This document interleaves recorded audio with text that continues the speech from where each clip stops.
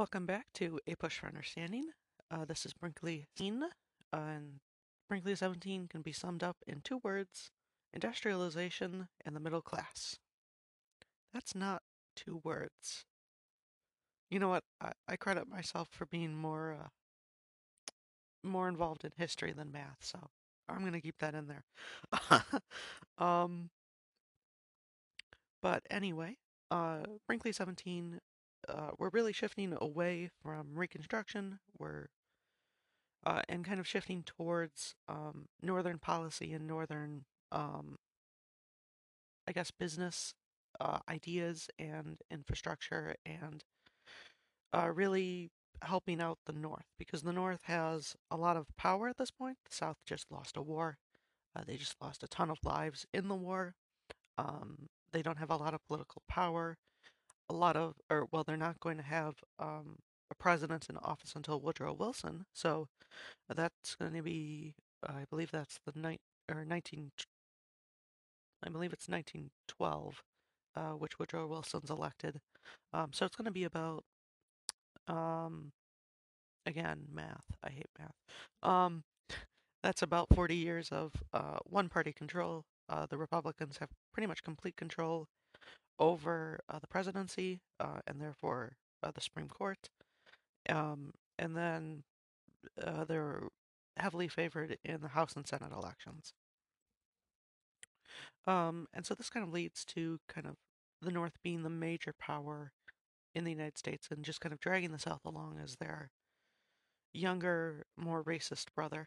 Um, um, and so a lot of industry and change happens in the North at this point, especially after the tariffs and the Homestead Act, and just general economic progress and economic ideas being spread around the North, which help them kind of grow into a more larger power. So there's the Bessemer process. I am definitely not pronouncing that correctly, um, but it's kind of this invention of steel. By blowing air into molten iron, you can make steel, and obviously, as we know today, cities run off steel, and so it's kind of the uh, pre-city age where people are slowly shifting from a more rural agricultural lifestyle like Jefferson wanted, and kind of a more industrial, more factory based um, life. And so we definitely see that with people like Rockefeller, who grows, who creates Standard Oil, and he kind of grows to be this face of monopolies and just absolute power through things like his corporations. Um, And so you see people dominating these fields. Henry Ford is another good example with the car industry. And he creates the assembly line, which kind of blows up his cars. Well, not literally blows up his car factories, um, economically speaking. Um, and so there's kind of this big explosion of corporations, and you see this idea of horizontal and vertical integration. Horizontal integration is like the combining of small businesses to create one mega corporation. So you're thinking like Walmart, McDonald's, like a lot of small businesses together create this one big chain as like a whole. And then vertical is kind of like this idea of owning the way to build it.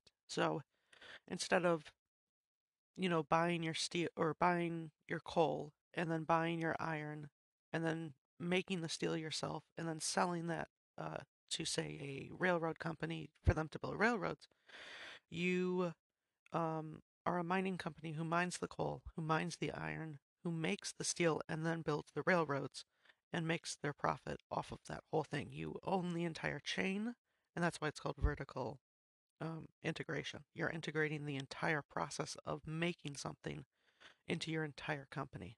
And that definitely blows up, again, metaphorically speaking, um, kind of in the post Reconstruction, early 1880s, 1890s era.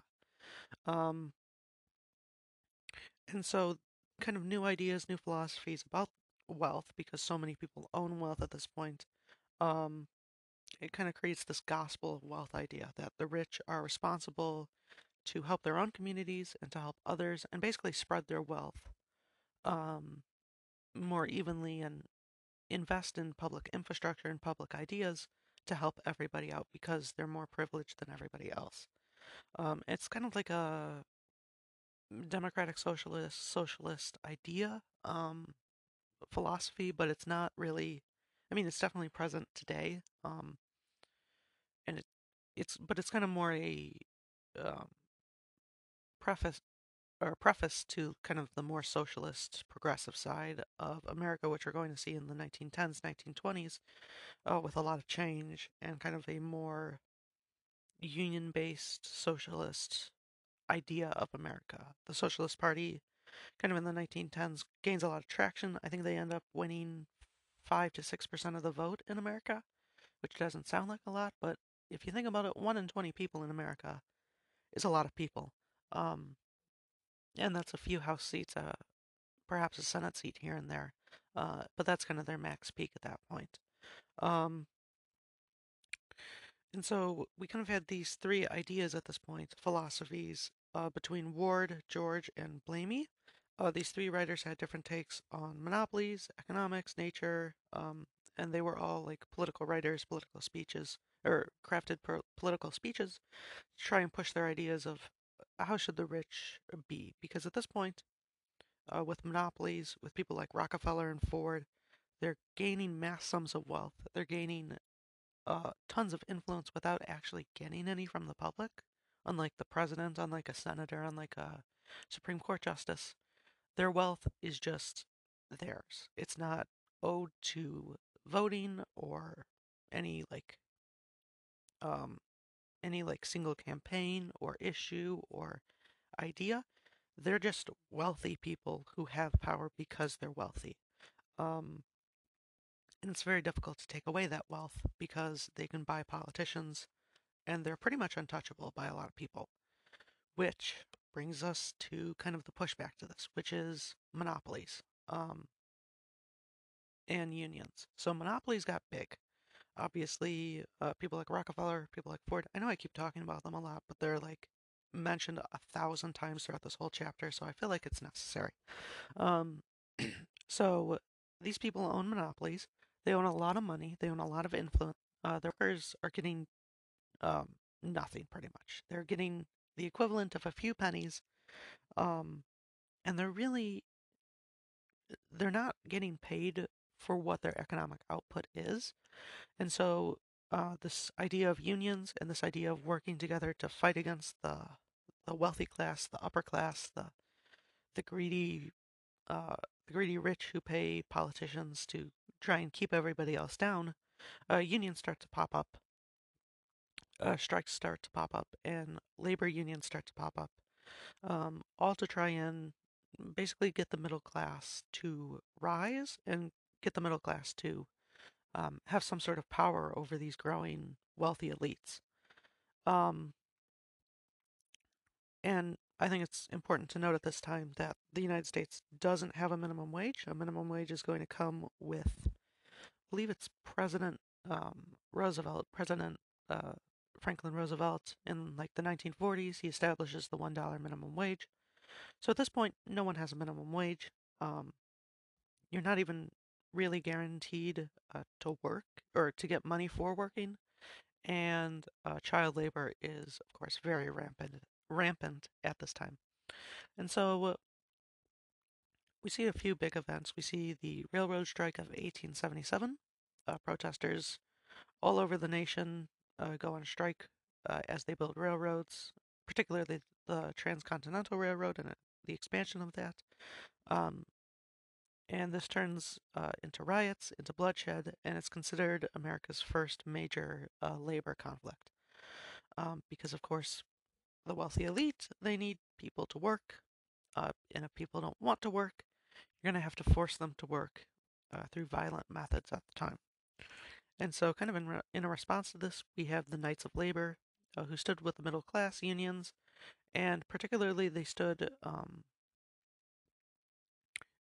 for women being in the workforce, and they stood against child labor, low wages, and monopolies. All of which sounds pretty reasonable at this point in time in 2022. Sounds completely normal. Um, but it's massive change. I mean, women don't have the right to vote.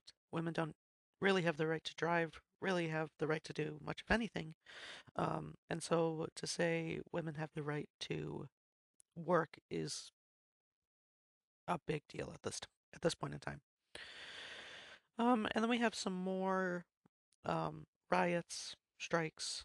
We have the Haymarket, um, I guess, explosion. Police fire on protesters, and one throws a bomb, and a lot of police and civilians die. I believe this happens in Chicago, if I'm not mistaken. Although I don't have it written down, so probably worth a Google, but hard to say. um, as I'm recording this right now. We also see the homestead strike.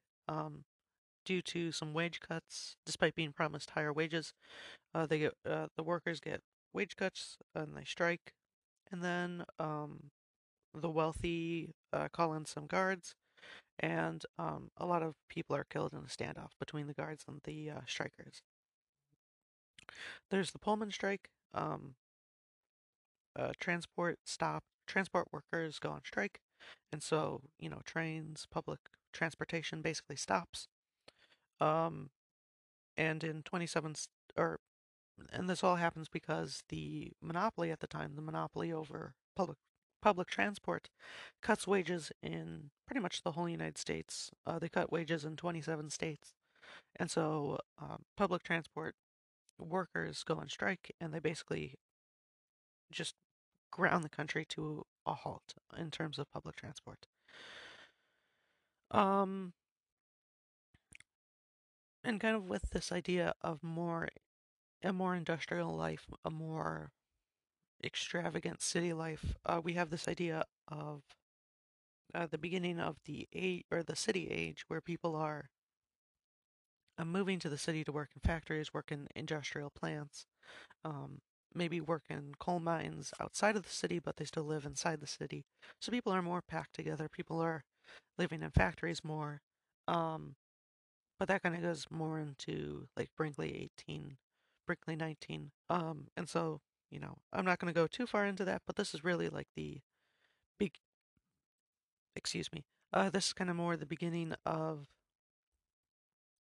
industrialization. The United States is, at this point, very wealthy, despite being, relatively poor throughout the Civil War and really pre-Civil War. The United States is really beginning to grow into a massive powerhouse, a massive economic powerhouse, and with that, they're going to grow into a more militaristic powerhouse and a more political powerhouse with as we see today and as we saw post World War II, um, the United States policies and politics really impact the rest of the world.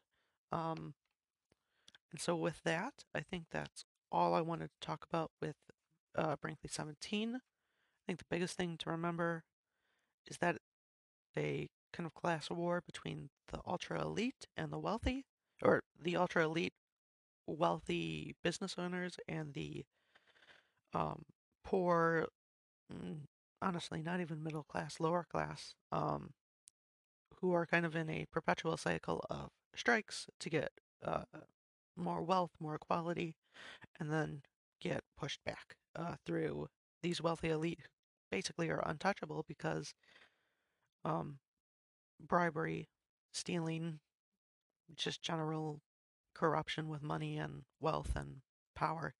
Um, and so I think that's pretty much everything. And so I hope you learned something new, and I hope to see you in the next podcast. Bye.